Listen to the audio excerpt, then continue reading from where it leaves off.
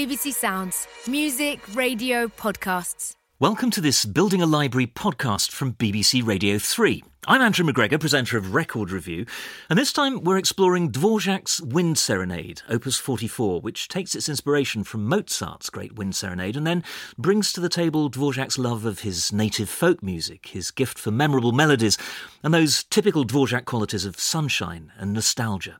There's a wide range of recordings to compare, as our wind expert Sarah Devonald has been finding out, from robust and rustic to elegant and refined. And there are all kinds of questions to ponder, such as what speed Dvořák means when he writes at the head of the first movement, like a march.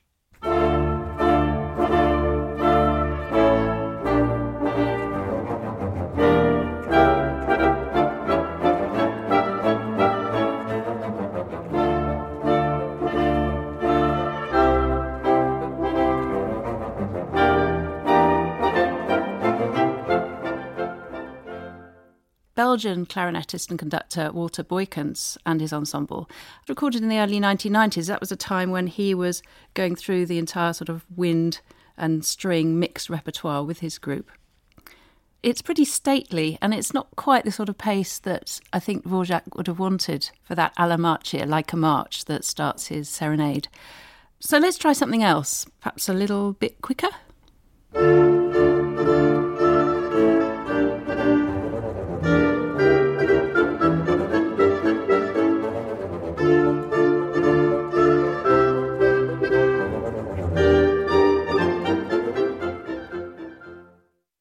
I think that's definitely too fast, though. That was the London Symphony Orchestra and Hungarian conductor István Kertész in 1967. Kertész is known for his sort of refreshing approaches to speeds, and often it works really well, but I think this march needs a little bit more gravitas. So how about this one? It combines that sort of upbeat optimism that we just heard from Kertész, but there's also a tinge of the darker side of Dvořák in his D minor choice of key. And this is where the march theme comes for the second time. It's a little bit quieter than the first time, and then it builds up again.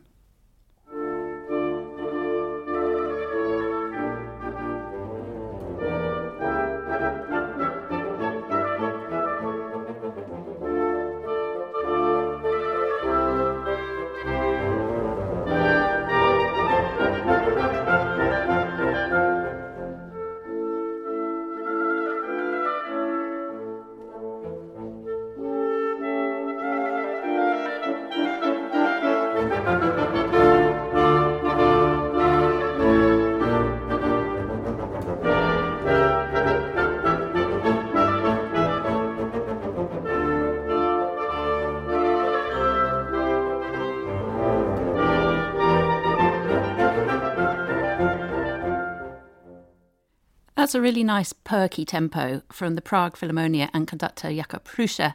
But there's also a soft edge to it, which I really quite like. That's a Czech ensemble, and I might expect something a little bit more reedy from them, but this is very much a 21st century Czech ensemble, I think. There are older recordings by Czech groups, but they're all languishing on vinyl, unfortunately. Recordings like the Prague Orchestra of Soloists with Václav Talich, and also the Prague Chamber Harmony, conducted by Martin Ternovsky. We can't get hold of those on digital transfer at the moment, unfortunately. But there is one Czech version from about 50 years ago that you can get hold of if you send off to the Czech Republic. This is by the Czech Philharmonic Chamber Ensemble, directing themselves. You'd normally expect to hear the oboes playing with vibrato and the bassoons perhaps, and if it was an Eastern European horn, maybe. But everybody uses vibrato in this performance, including the clarinets, which gives it quite a characteristic sound. A really sort of zingy, crisp energy, I think.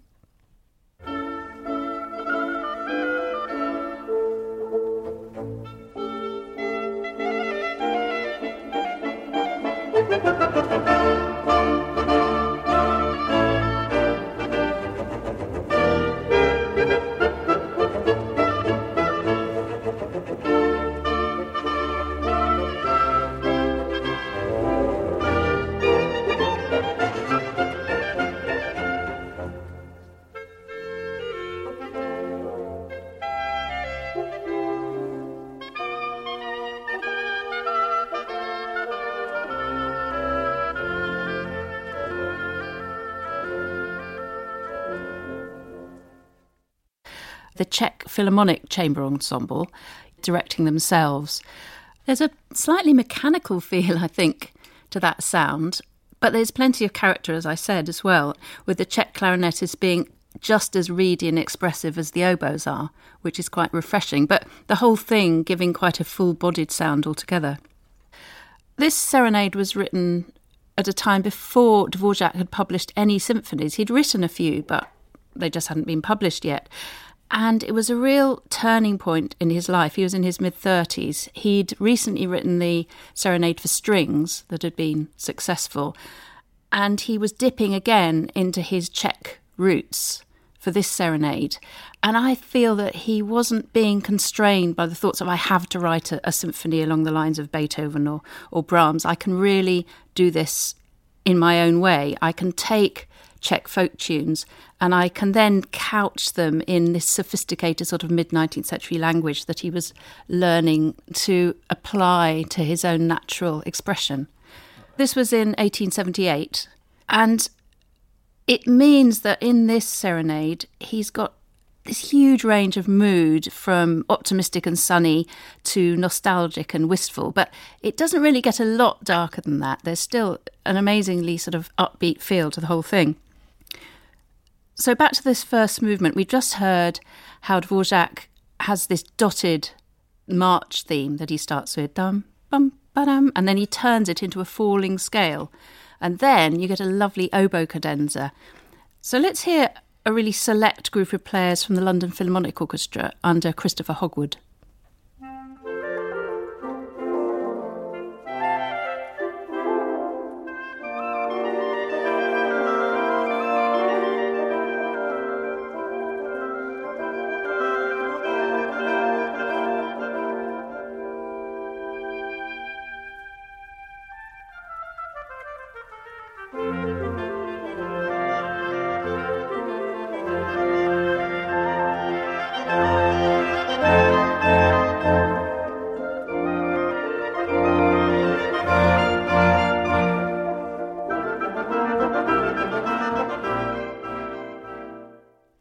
That's a really expressive sound. You've got a little bit of that older style, slightly thinner, more plangent oboe from about 30 years ago. But everything is really careful and delicate and well planned, and it builds excitedly too when it needs to. And that's conducted by period performance expert Christopher Hogwood, who is moving away from the Baroque, I guess, a little bit in 1986 and directing members of the London Philharmonic Orchestra. And the solo oboe that I was talking about there, that little break that it had, I mean, the lead part, the solo oboe part, is clearly important. Often the oboist will direct the whole performance. And this next oboist, Albrecht Meyer, he really makes his presence felt in that little oboe solo break.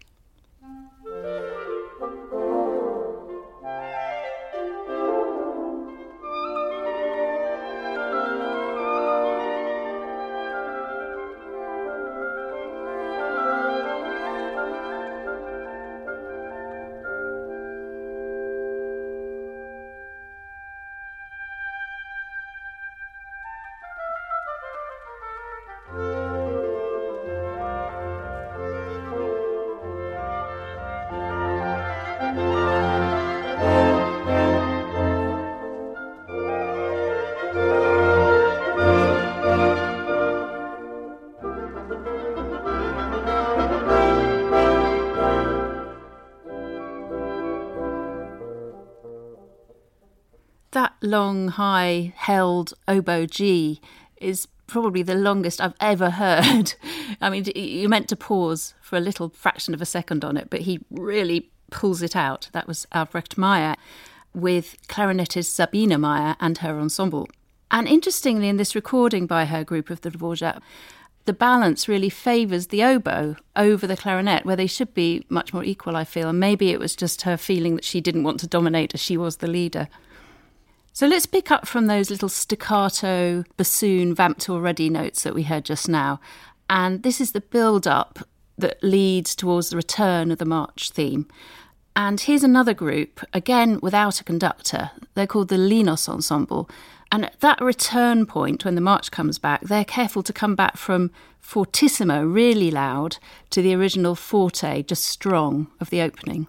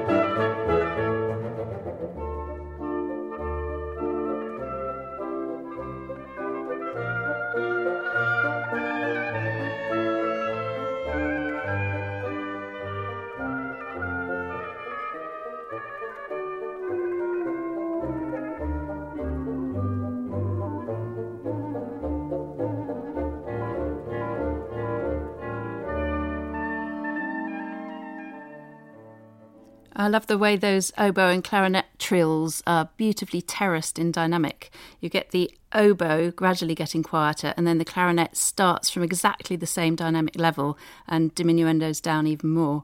Really works well. That was the Linos Ensemble, recorded in 1996. Thinking about the 12 instruments involved in this serenade, Dvořák took his cue from Mozart's octet serenades, and definitely was influenced by the Grand Partita for 13 instruments. Dvořák had actually heard it played in Vienna just 2 weeks before he wrote his own serenade. So Dvořák took the pairs of oboes, clarinets and bassoons that Mozart had used. He added 3 horns, which is quite unusual not to be in pairs, and a double bass. And then he added a cello as well. It often has quite scrubby sort of semi-quavers chugging away in the background, as though it's a member of a village band, but just occasionally you get a little mini soaring tune coming through. And in the first and last movements he had an extra luxury, which was the contrabassoon. This is a recording where those gruff lower parts really come through.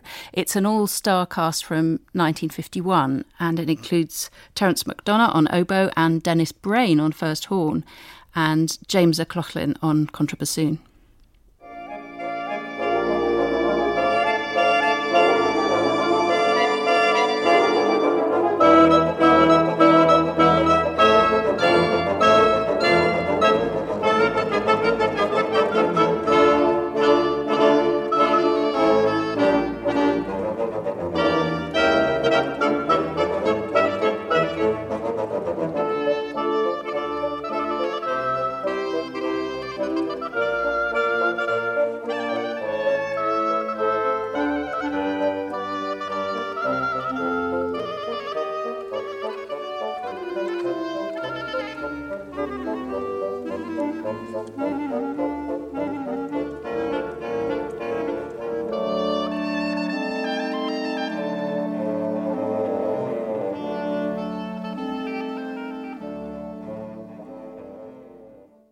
The rather anachronistically named London Baroque Ensemble under their director Carl Haas, recorded in Abbey Road Studios back in 1951. Really neat playing, I think, in a dry acoustic.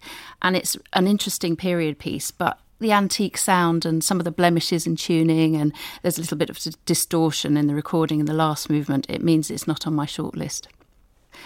Here's some really rather lovely playing as the first movement begins to wind down, and as it winds down it loses its martial characteristics. And listen to the horns and the cello really having their moments here.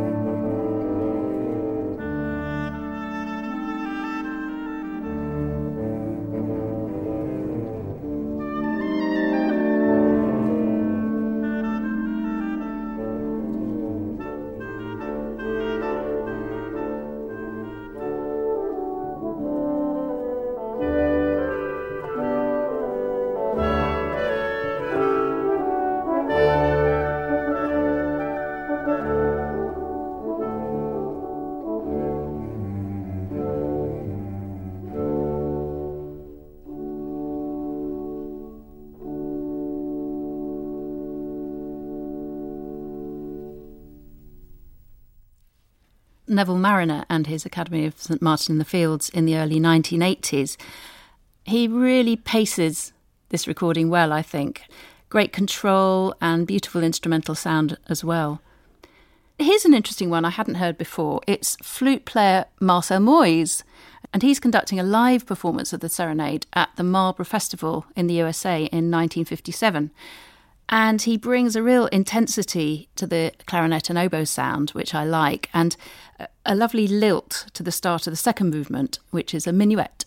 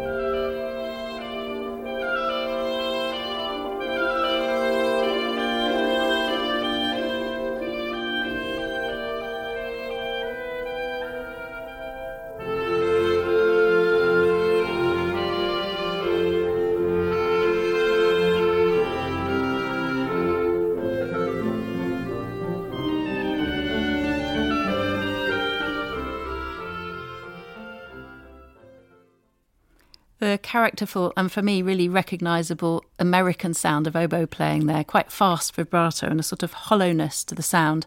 And the clarinetists are using a bit of vibrato too. That was an interesting historic performance from flautist Marcel Moyes, directing the Marlborough Festival Wind Ensemble in 1957. It's really characterful and carefully designed, but you can't really ignore the noises off from the live performance and odd glitches in the recording as well. But great choices of speed and real moments of excitement in that. It's worth hearing. There's a bit more of a swing in this version of the minuet. This is the Chamber Orchestra of Europe, directed by violinist Alexander Schneider, and really expressive playing from first oboe Douglas Boyd, which is matched by the clarinetist Richard Hosford and then supported by the rippling cello of Christopher Marks.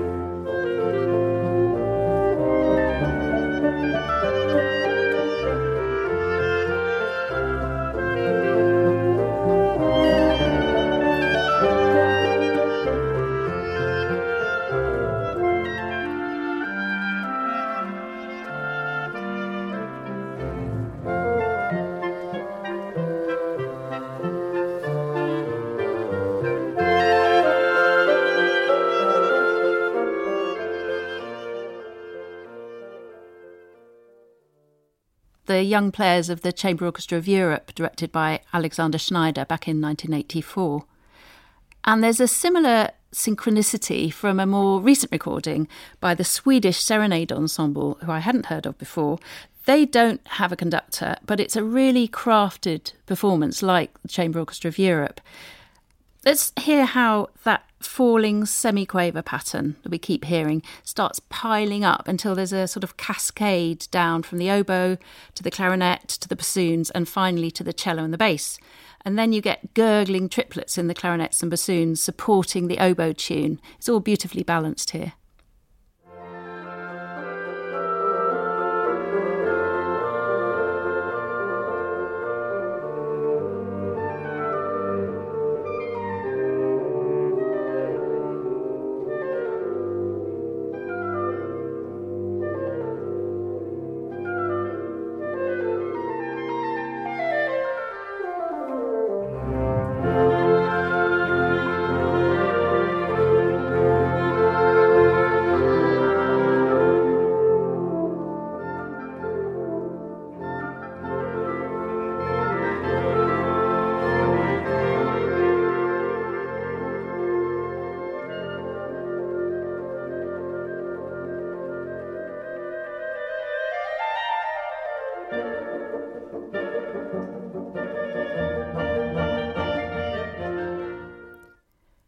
So we've just left the minuet for a central trio section, just the sort of thing that Haydn and Mozart would have done.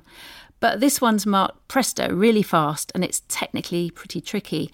It's a take on a Czech folk dance, the Furiant, in fast 3-time.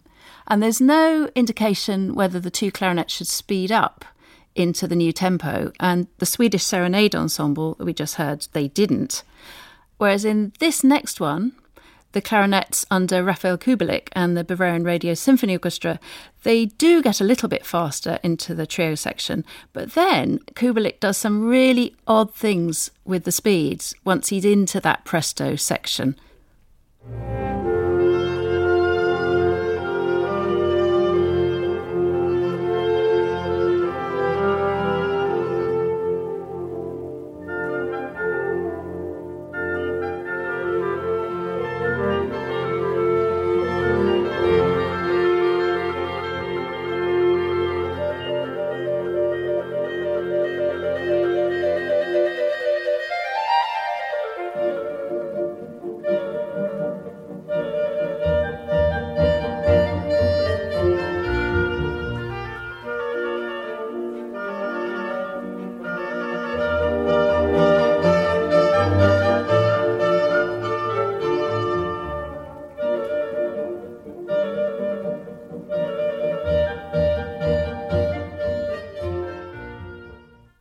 I'm not really very happy with that, I'm afraid.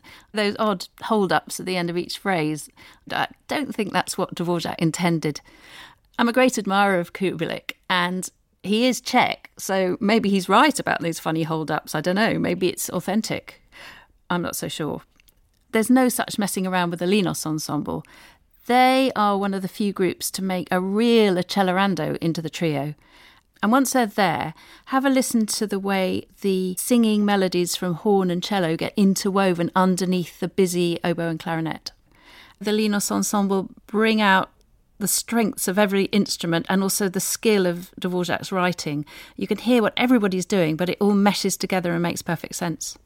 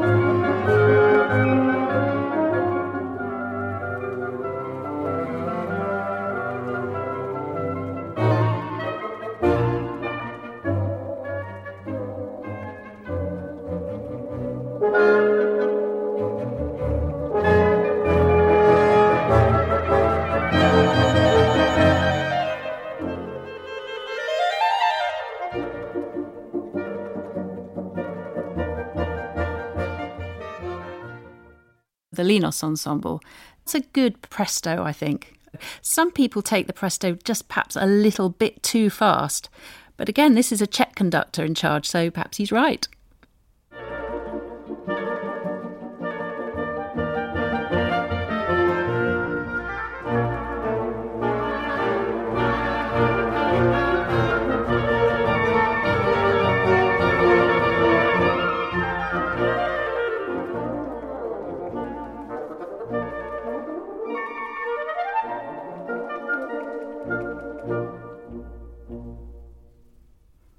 And that's really accomplished playing, but a little bit uncomfortable for me as a wind player from the Prague Philharmonia and Jakub Hruša.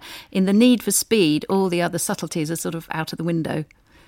Christopher Hogwood and the London Philharmonic Orchestra are nearly as nippy, but they're a bit more agile and colourful as well.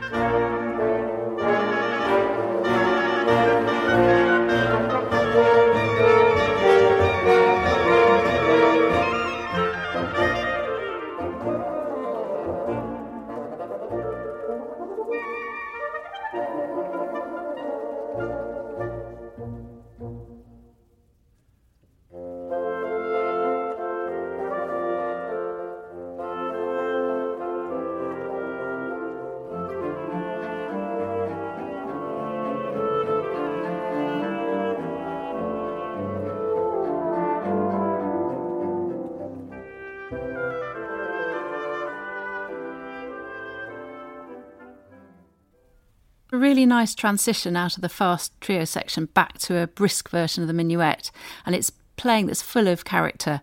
There's the occasional touch of questionable intonation and some little squawks from I won't say who in the London Philharmonic under Christopher Hogwood, but lovely performance. Moving on to the third movement of Dvořák's Wind Serenade now, the movement that probably owes the most to Mozart. If you think about the slow movement of Mozart's Grand Partita for 13 instruments, starts with a sort of chugging, syncopated accompaniment in the lower parts, and then a soaring oboe melody.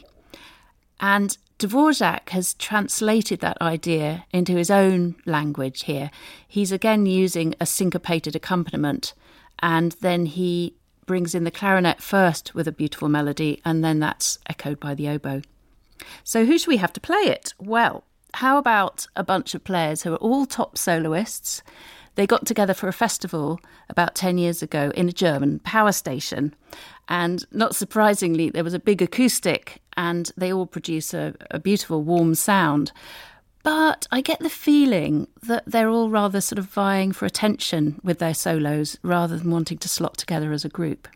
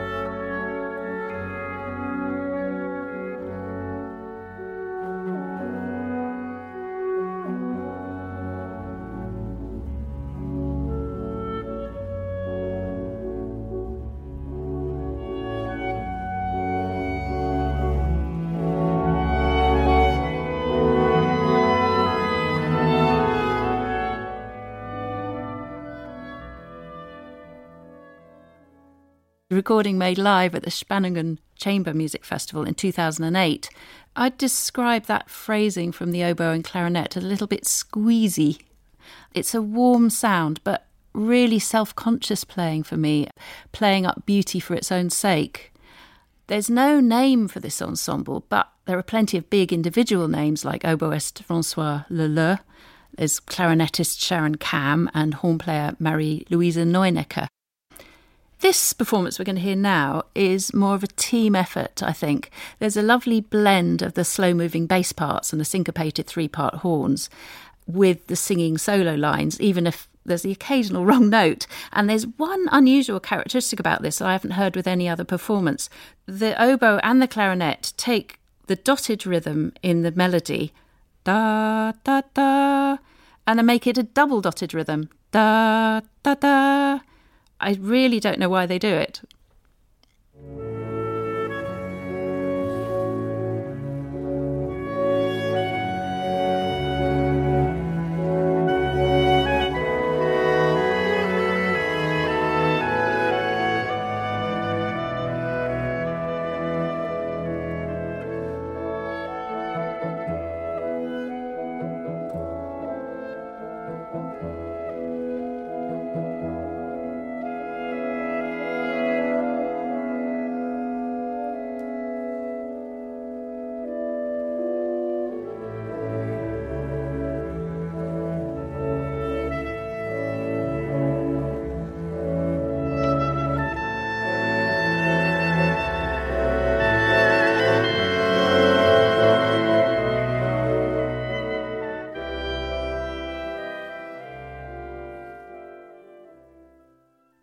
the Chamber Orchestra of Europe under Alexander Schneider. Now, this is the point in the slow movement when things start getting a little bit more unsettled. Some performances bring this out more than others.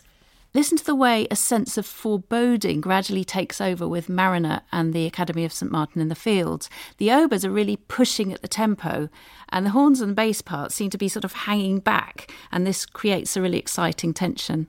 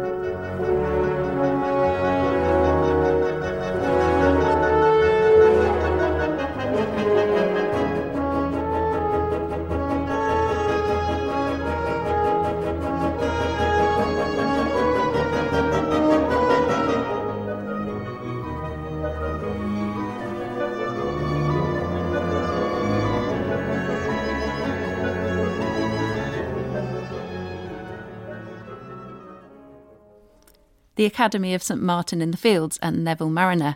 And that wailing oboe is a real inspiration, I think. It's another way that Dvořák's moving the classical model of the serenade into the romantic world. Here's something a little bit slower. It's the Linos ensemble. They're more grand and sort of inexorable about their progress in this section. And the oboe's crying rather than wailing. And you can hear it clearly through the texture of slow basses, of the repeated horn notes and the falling clarinets, and that gives a really otherworldly sort of feel.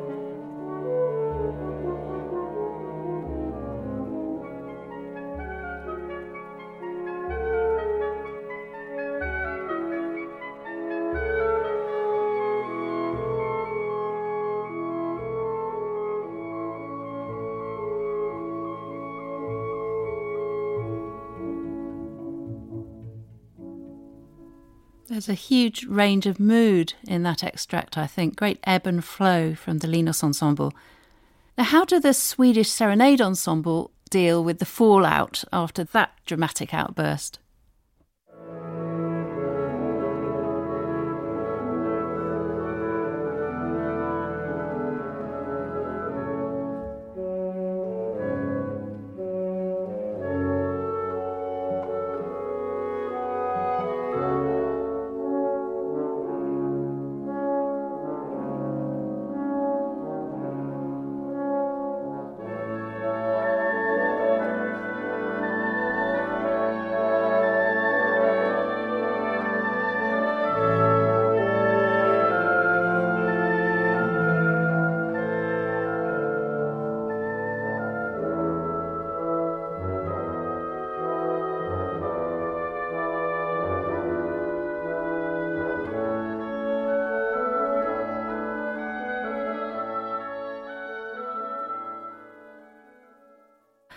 The Swedish Serenade ensemble a bit too efficient and brisk somehow, and they were also let down a little bit by their editor or producer, because there was an edit in that which meant that you actually lost some of the beat at one point.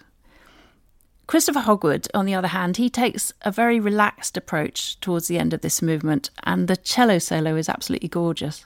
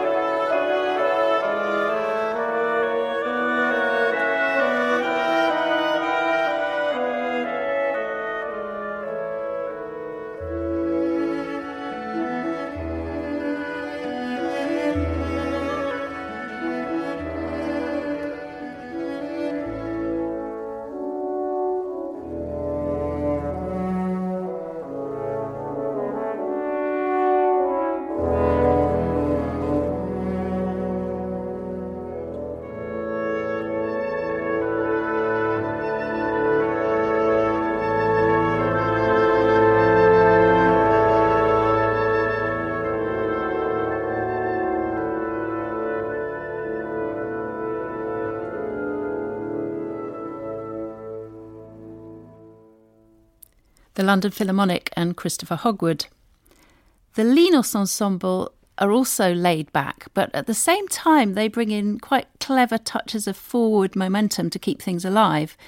And they're very good at pointing up Dvořák's different combinations of instruments in the sighing gestures that finish the movement. The contrast between the bittersweet oboes and clarinets in that combination compared with the much more intense and rich-sounding horns and clarinets.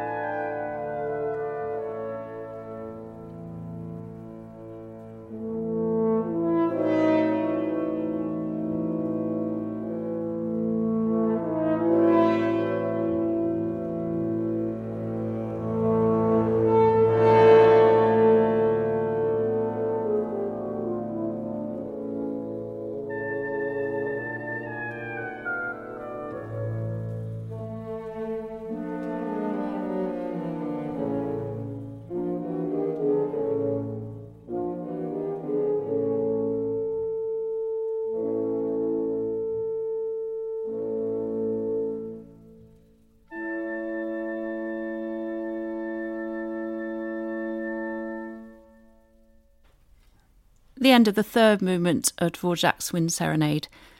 That was the Linos Ensemble. So the finale starts. It's energetic, it's concerted, it's marked allegro molto, very fast, and it soon breaks down into factions, oboes versus cello and the bass, and then various conversations between the different instruments.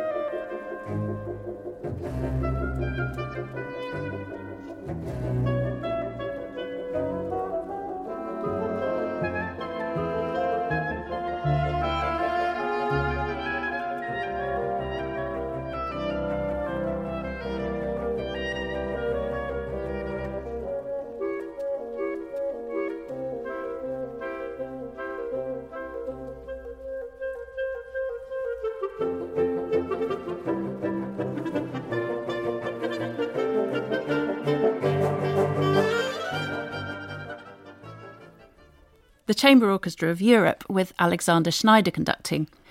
I really appreciate the way that all of the players on that recording are using the same sort of crisp articulation. It's very difficult to get a reed instrument to sound the same at the start of its note as a brass instrument and a string player, but there's this lovely nifty tonguing from the reeds and then crisp articulation to match from everybody else, which works incredibly well, I think. There's been a lot of thought, preparation, rehearsal time that's gone into this performance, and it really pays off. Now, this is the most crazy tempo I've ever heard for this movement, and added to it, we've got a sort of Benny Goodman-style hooty clarinet. I would definitely give a prize to the cello for just about keeping up in the semiquavers.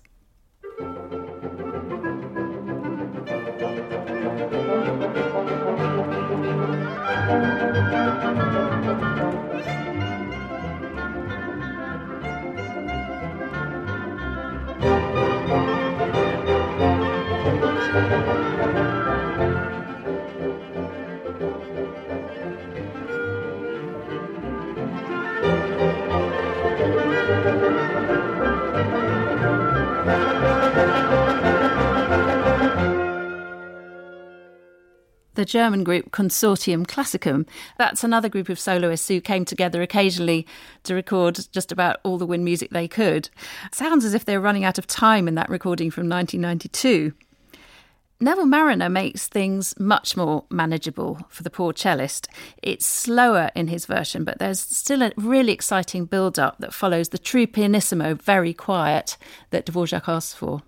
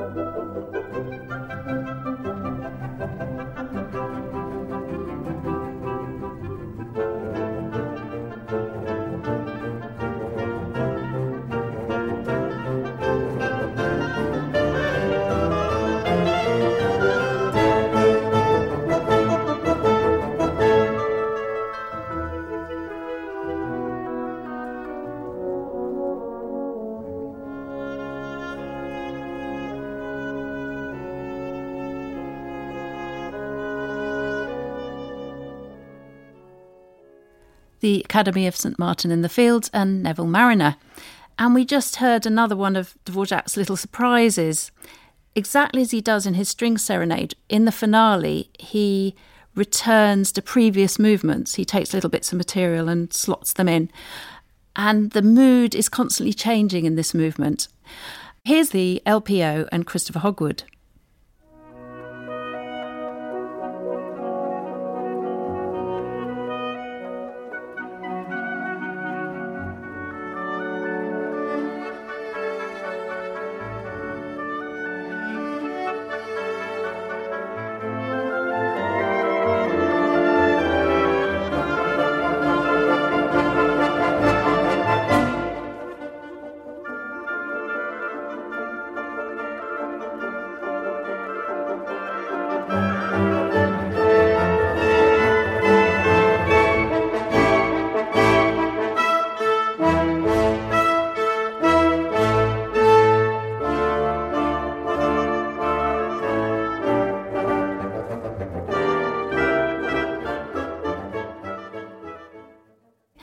The theme of the first movement right at the end of the finale.